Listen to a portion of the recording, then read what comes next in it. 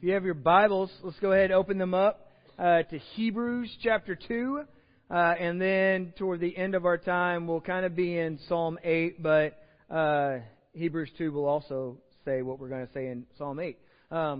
So if you don't have a Bible, we'd love to gift one to you. Just raise your hands, and Jeff will run one to you gladly. And so that would be our gift to you. We just ask that it doesn't prop up a shelf or anything, that you actually open it and read it and use it. And so as you turn into chapter 2, let me remind you, we've opened this series and we're walking very patiently through the letter of Hebrews. And let me tell you what we've seen so far in chapter 1. The writer comes in very quickly, and he says that in former times God has spoken in various ways through the prophets. And then he says, in these last days, which is the time period that we live in, he says that God has spoken to us by the Son, namely Jesus Christ. That Jesus is God's final and decisive word to the world. And so he inaugurates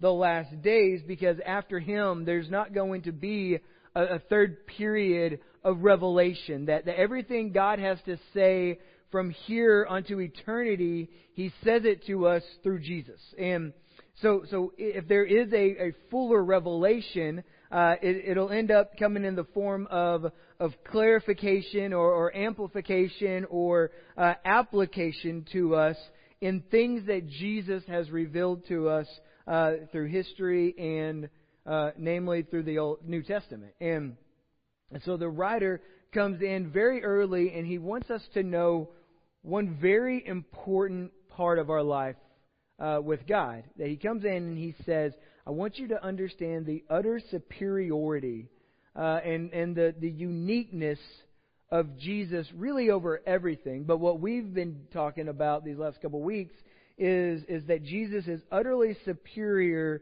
to angels. Because now, angels played this crucial role in reflecting the worth of God in the Old Testament. And so the writer wants us to make sure that we don't come to this conclusion that, well, if God spoke to us in the Old Testament through the angels, and then it says in the last days God speaks to us through the Son, that we don't make the mistake and think, well, Jesus has come along as just the better of all the angels. In fact, he says, I don't want you to make that mistake, because Jesus is not an angel. In fact, he told us in, I think it was in verse 2 of chapter 1, he says that Jesus is the radiance of the glory of God. That he is the exact representation of God's nature. He is God, and he is the Son. And as such, the angels worship him, and they do his bidding. And the conclusion that the writer draws from seeing Jesus in this exalted place is as God's final word to the universe is found really as we open up chapter 2 of this letter. And I think the best way for us to try to tackle this morning is to say, okay, what we're going to get to read is really one cohesive thought, but we're going to break it in two sections. The first section, verses 1 through 4, are going to give us some very practical thoughts. And the second, verses 5 through 9, is going to be God's love expressed through Jesus, put on display for us to respond to. And so that's kind of where we go. But let's take these in some smaller bites. Let's go. Alan, you ready to go? We're going to go chapter 2, verse 1. He comes in, and the author uses this phrase, and anytime we get to these words, it's important to recognize, therefore. Okay? So based on what I have told you in chapter 1, therefore, there's going to be something added to it. We must pay much closer attention to what we have heard, lest we drift away from it. For since the message declared by angels proved to be reliable, and every transgression or disobedience received a just retribution, how shall we escape if we neglect such a great salvation? It was declared at first by the Lord, and it was attested to us by those who heard, while God also bore witness by signs and wonders and various miracles and by gifts of the Holy Spirit distributed according to His will. And so let's start this way. We live in what I believe, now when I say I believe, it's not as if I'm an expert, but I believe we live in the loudest time in human history. There is so much noise in our lives to the point that when we feel silence, we feel uncomfortable, right? I'll tell you how you know this. You ever get home and you're not even watching the TV, but you turn it on? Because somehow silence exposes us. And we say, if I'm in silence, then there's something wrong in my life. And that's a problem, but that's not where we're going today. Okay? But we live in the loudest times. At all times, somebody, somewhere is trying to get our attention and try to deliver a message to us, right? You got commercials, you got billboards, you got Twitter feeds, you got campaign ads. I think there might be a campaign going on somewhere here in Azle, right? Okay? In fact, while we're here, let me take 3 seconds to talk to you about this, okay? So rarely, actually never, do we talk politics here. Because our desire here at Merge is to make much of Jesus. Okay? And here's what I know. And let's just take our little bond issue at heart. There are people in this room who are for the bond. There are people in this room who are not for the bond. Okay? So on Tuesday, someone's going to be happy and someone's going to be disappointed. Okay? So here's my plea to you. Let's be a graceful winner, or let's not be a sorry loser. Okay? So you don't have to defend your thing. This is one of the most beautiful parts of our nation, is that we all have a vote and we all have a say. Okay? And now it dawns on me that regardless which way you vote, okay, we're going really, really too long in this, but regardless which way you vote, okay, your desire is to make a vote based on what you think is best for this community. Okay? Win or lose. Okay? So I don't know of the pages that people are tired of reading about, because I believe pretty much 98% of Facebook is just insane anyways. Okay? So let's be graceful winners and let's not be sorrowful losers. All right? We are one community here, and we all have to look at each other in the eyes at some point. Okay? Even if we've already said some things behind a keyboard that we shouldn't probably have said. But that's a different day, different lesson for another day. All right? But all the time we have these voices and we have these messages that are trying to be told to us. And so, in fact, there are 1,000 things that flood our eyes and ears almost all the time. And the key here is to navigate the treacherous waters and deciphering which messages are worth focusing on. Which ones, and so these 4 verses expose this while urging us to pay the utmost attention to the utmost of messages.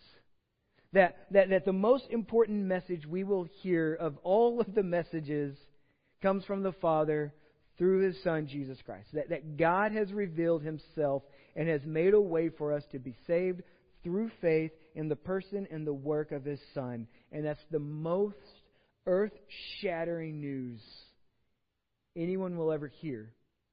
And it's the most important decision that anyone will ever have to respond to. It never changes. And so the first word of verse 1, therefore, directs us to this appropriate application. That given the superiority of Christ over the angels and His identity as the divine Son of God, Jesus demands and deserves to be heard. And but we don't listen to the Son so that we can puff ourselves up theologically. That doctrine isn't for bludgeoning, fellow Christians to say, hey, I'm more right than you're right.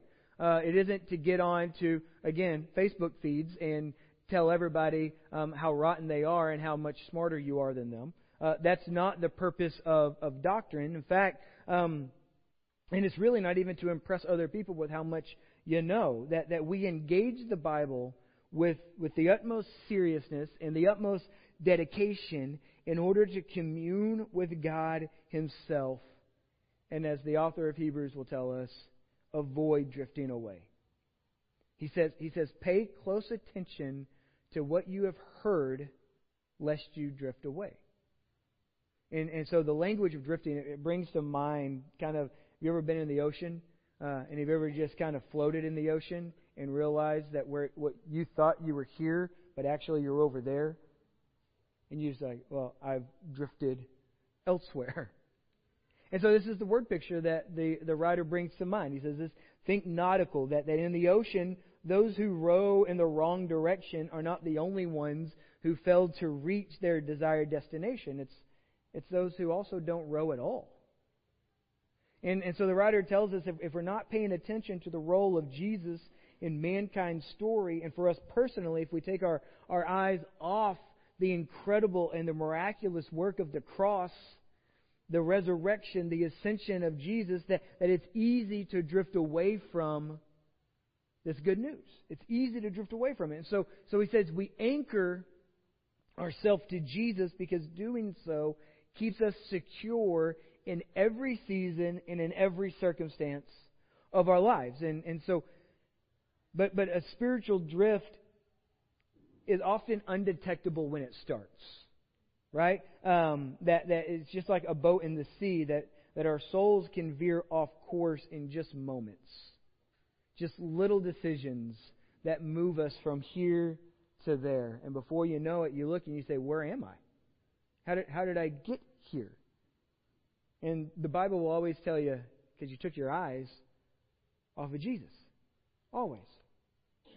And so you don't need to be far off course to end up a very long way from where you initially intended. And the writer indicates that the only way to fight against the danger of spiritual drift is that we must pay attention to what we have heard.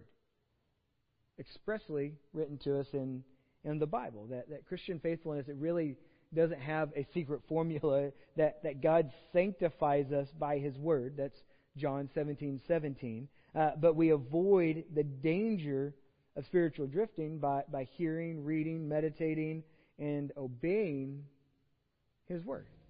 Robert Mueller said it this way: we avoid spiritual drift by dropping the anchor of our souls in the deep waters of the Word of God. In the deep, deep waters of the Word of God. But the true danger of drifting away is found in verse 2, leading us into verse 3. He says, For since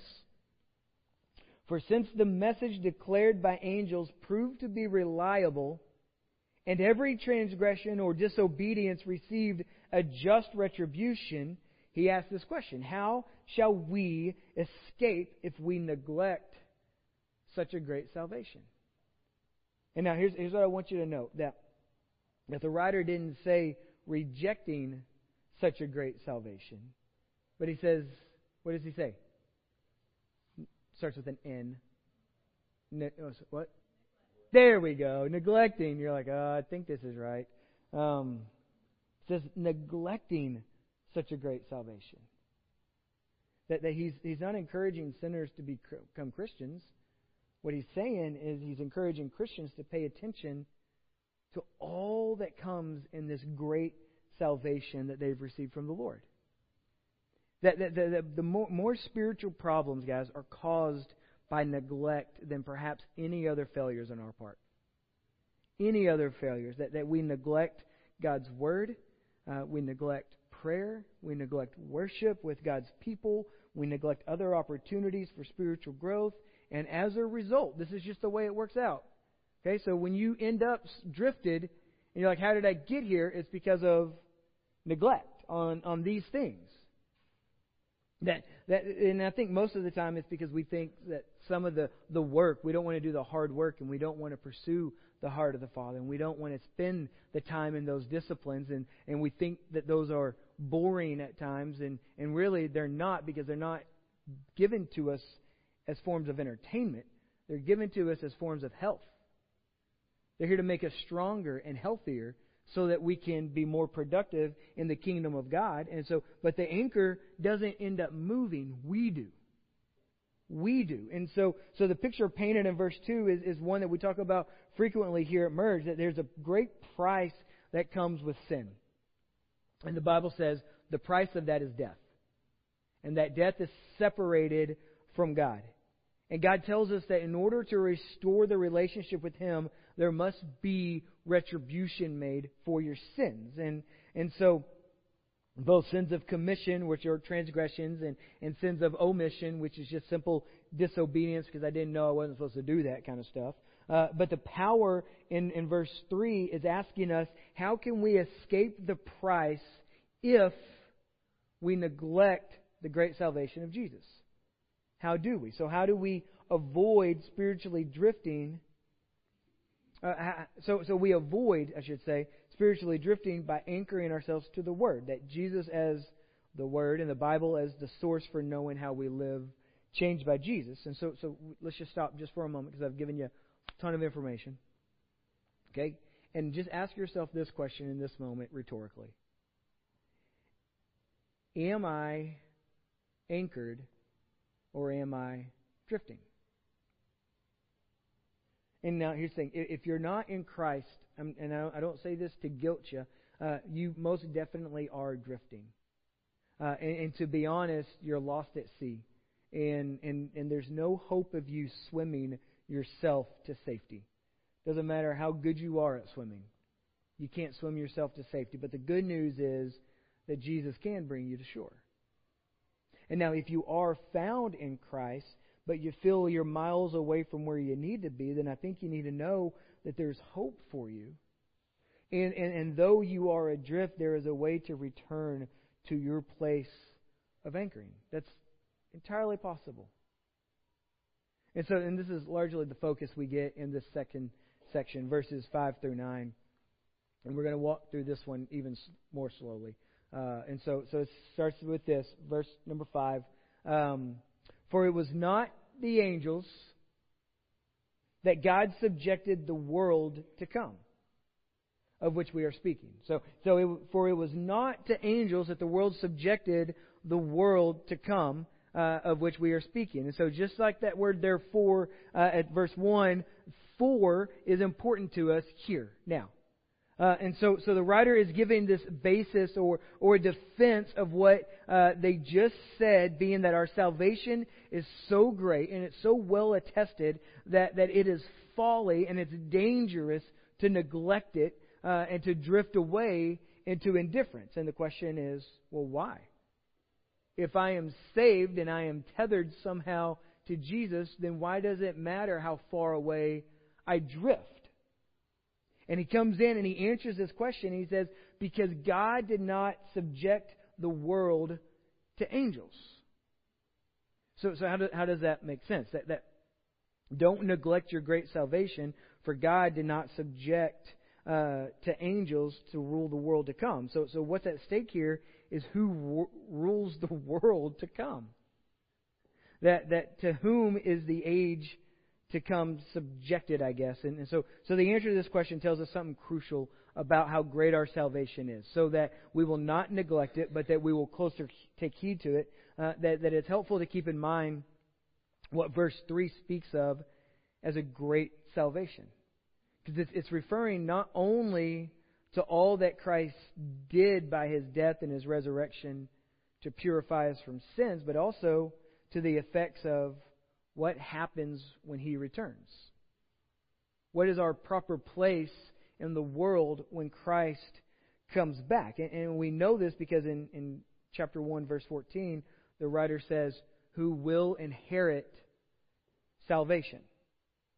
So in other words, we experience part of our salvation now in that we have the purification of our sins and reconciliation with God, but there's more.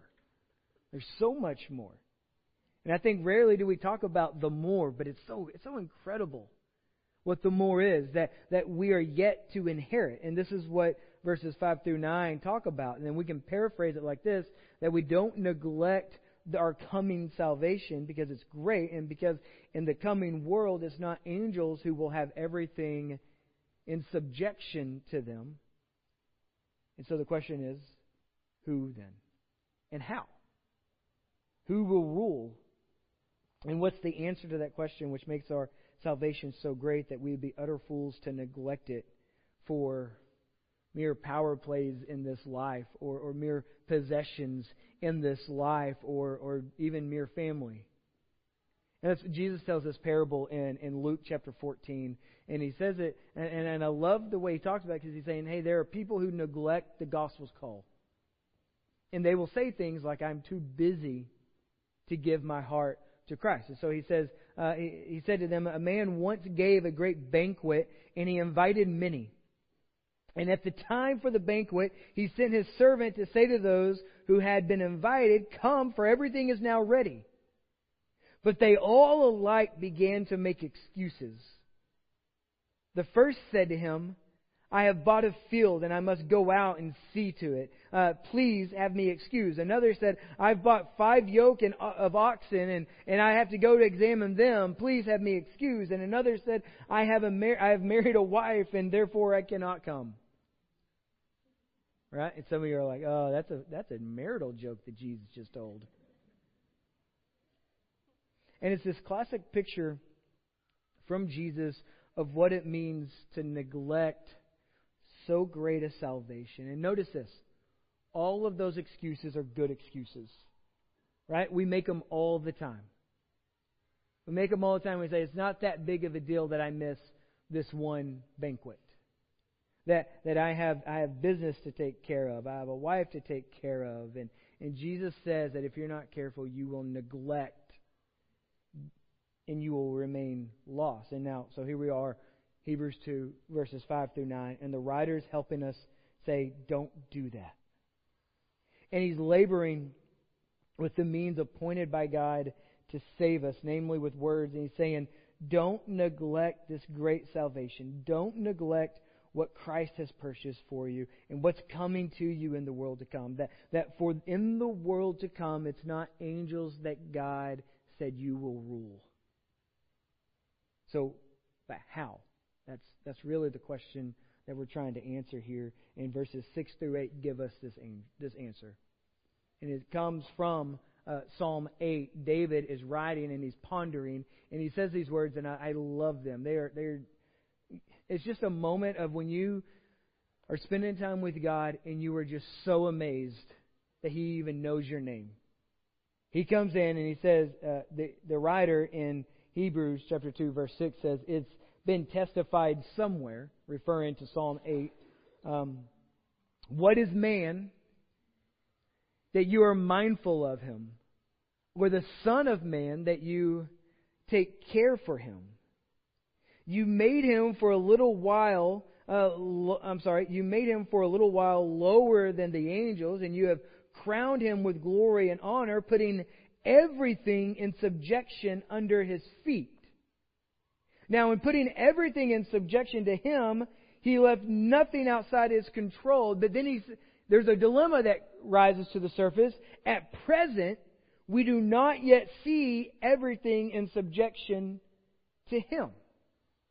And so in Psalm 8, the passage refers to human beings in general. What is man that you are mindful of him, or the Son of Man that you care for him? You have made him for a little while lower than the angels. And all this refers to this seeming insignificant what is man, and at the same time, this amazing majesty of man that you have made him a little lower than angels. It's a weird phrase, right? Like, who are we? We're so insignificant, but yet you made us so we have great purpose. All at the same time. And so in this psalm, David is celebrating the majesty of God by calling attention to the fact that man who is created in God's image is appointed to be ruler over creation. And we can go back to Genesis chapter 1, 2, and 3 when God creates, and then He tells Adam and Eve, hey, have dominion over this place.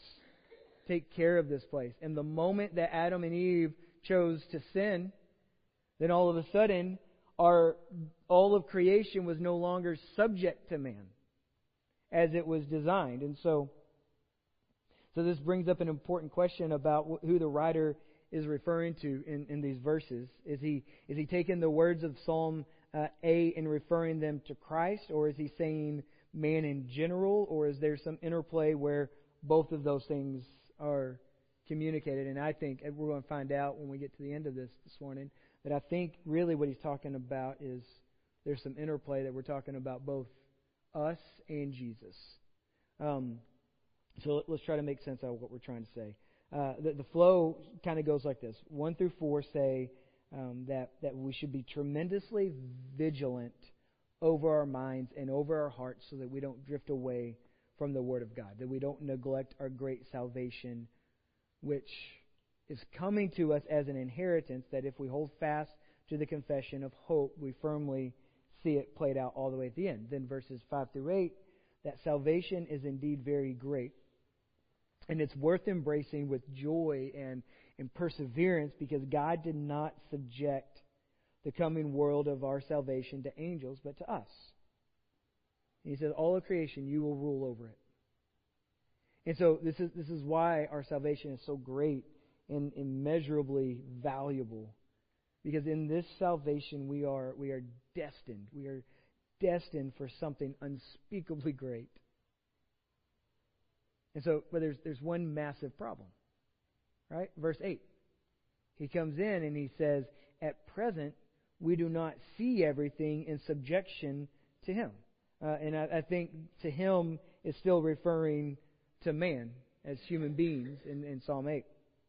And so this tension builds. How is our problem solved? That man is to rule creation under God, but we don't see Him ruling. And so if our hope is in this great salvation, that someday those who have held fast to Jesus will be revealed as the sons and the daughters of God, and all creation will serve rather than ravage us the way that it does, then we should be victorious in all ways even today. But that's not the case, because we have floods, we have hurricanes, we have tornadoes, we have diseases, and we have death.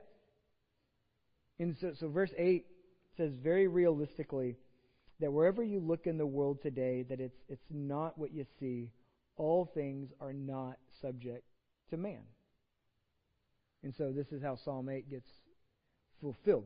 That's not how it's fulfilled in man. John Piper said it this way, that man is subject to the creation in dreadful ways.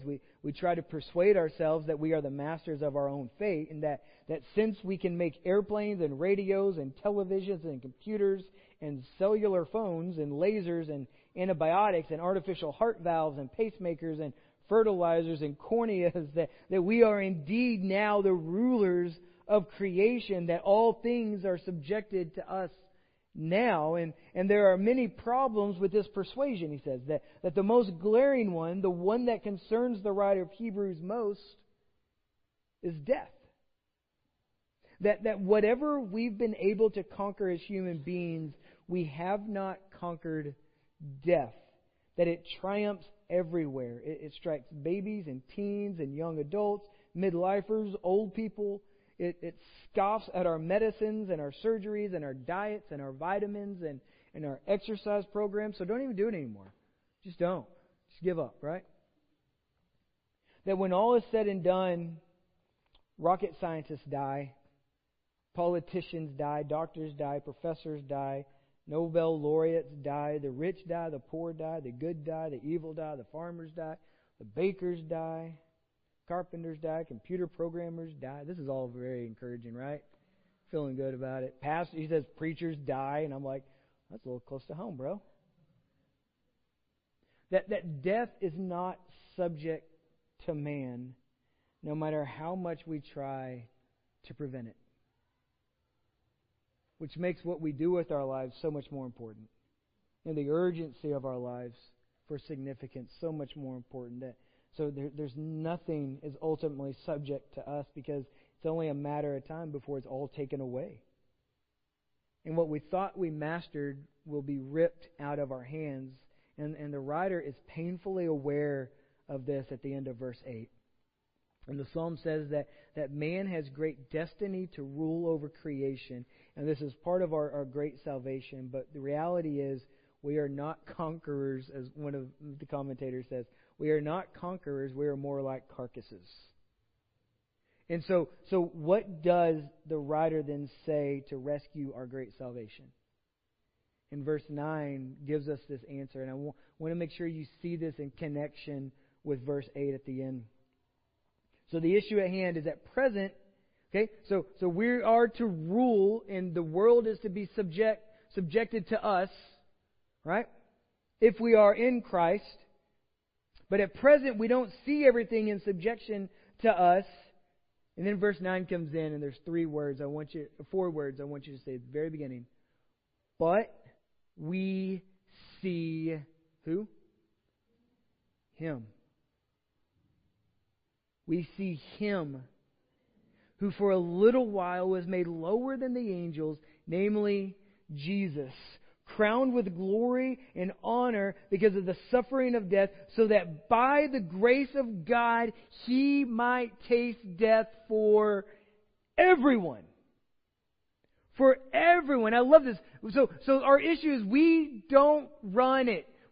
The world does not do what we tell it to. But he says, but we see Him. We see Him. And remember His place. That as the Son of God, as the radiance of the glory of God, He is enthroned at the right hand of majesty. And everything is subjected to Him. So in other words, we don't see Psalm 8 fulfilled in ourselves yet. But what we see in Psalm 8 fulfilled in Christ, that we are still subject to death and all kinds of weaknesses and futilities. But Jesus has now passed from weakness and death and is crowned with glory and honor. He is seated in power at the right hand of God, and all of His enemies are subjected to Him as footstools for His feet. That's Hebrews chapter 1, verse 13. That's why when we all gathered together, and we can start wrapping this up, it's fine. That's why when we all just gathered together and we sang our last song, All Hail King Jesus, it fits. It fits. It's one of those songs that you're like, man, my heart doesn't have to do a lot of work when I see Jesus very clearly. When I see Him for who He is, that yes, the world is not subject to me, but it is subject to Him. And the author looks at us and he says, listen, I want you to understand that in your inheritance of salvation, one day those things will be for you because they are for Him. That you get to share that. And so Jesus is this great forerunner of our salvation. And what's happened to Him will happen to us. And that's great news. Because He tasted death for us, we can be sure that we will share His rule over creation. And so, I guess really at the end of every lesson, you need to ask yourself this. It's like those kids programs. So what did we learn today, kids? Right? But okay, so how do I wear that? What do I do about that? How do I respond? And we've been talking about it all morning, that when you are found in Christ, you don't pull anchor. You don't drift because your eyes stay focused on Him. Not on the pain, not on the futility, not on the frustration, not on the sickness, not on the death of this age. That those things in Christ will not have the final word. They don't.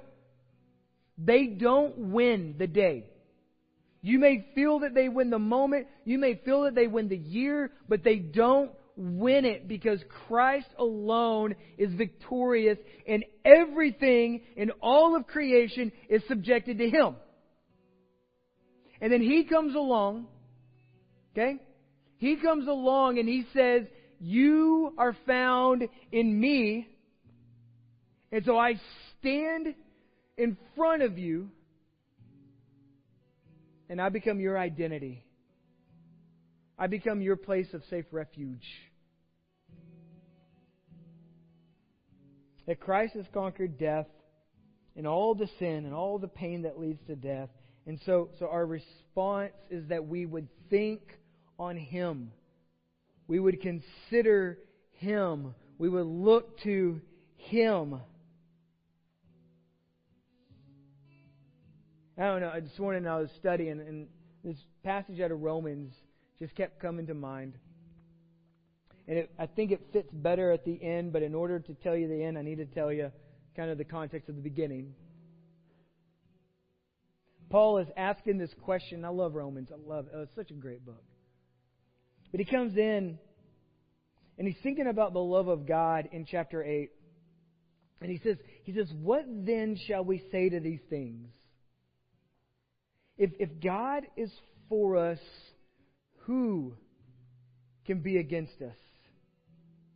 He who did not spare His own Son, but gave Him up for us all, how will He not also with Christ graciously give us all things? Who shall bring any charge against God's elect? It is God who justifies. Who is to condemn? Christ Jesus is the one who died. More than that, who was raised, who is at the right hand of God, who indeed is interceding for us. Then he gets to this question as his worship begins to build, and he says, who shall separate us from the love of Christ? Who's big enough to do it? Who's powerful enough to rip me from the grips of God's great love in Christ? Then he says, who does that? Who can separate us? Shall it be tribulation? Shall it be distress? Shall it be persecution? Shall it be famine? Shall it be nakedness? Shall it be danger? Shall it be the sword? And then he says, as it is written, for your sake, O God, we are being killed all day long. We are regarded as sheep to be slaughtered. Then he gets to this conclusion. He says, no. He says, in all things, we are more than conquerors through Him who loved us. For I am sure that neither death, nor life, nor angels, nor rulers, nor things present, nor things to come, nor powers, nor height, nor depth, nor anything else in all creation will be able to separate us from the love of God in Christ Jesus our Lord. Yes! Kim's like, yeah! That's it! That's it. So when the author of Hebrews says, how great is this salvation? He says, you just look at Jesus and you can't believe that you can't go anywhere that He's not in control of.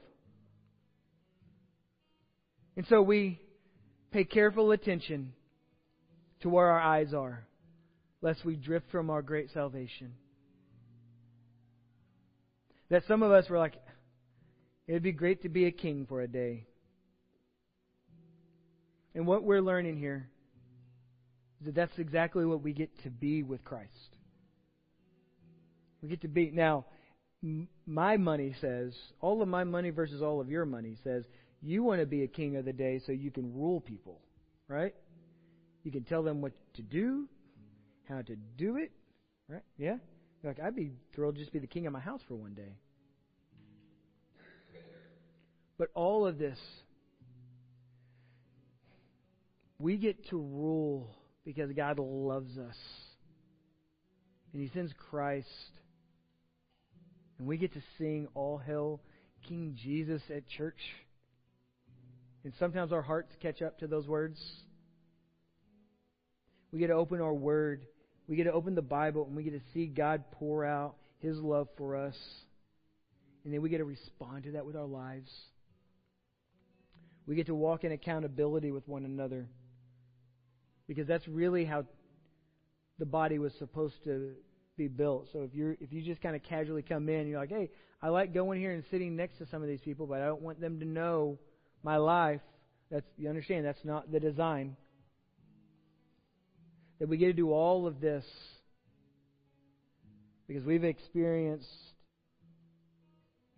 the first part of a great salvation. That Jesus has purified us from our sins. And then what we get to wait for eagerly is this day when we get to rule with Him. Our desire this week is that we love God by. Please stand with me. As we wrap up, let me make a couple things available. If you need prayer this morning, we want to pray with you. There'll be a group of people over here. If you've never asked Jesus into your heart, we want to have that conversation with you. We don't believe in selling Jesus to you because any version of our sales pitch would be too cheap. But we believe there's no way to have satisfaction and peace and joy in life apart from Him. And then lastly, if you want to take some time and remember the price that Jesus paid through communion, those elements are available. I love you guys. Let's pray. Father,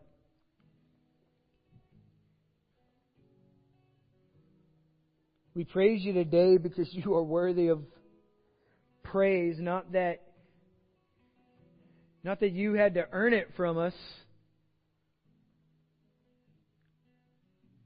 that You are praiseworthy because of Your great love for us and Your movement in our direction through Jesus. And what I pray today is that we would have eyes that see Him so clearly, that our hearts stay anchored to the cross and to the resurrection,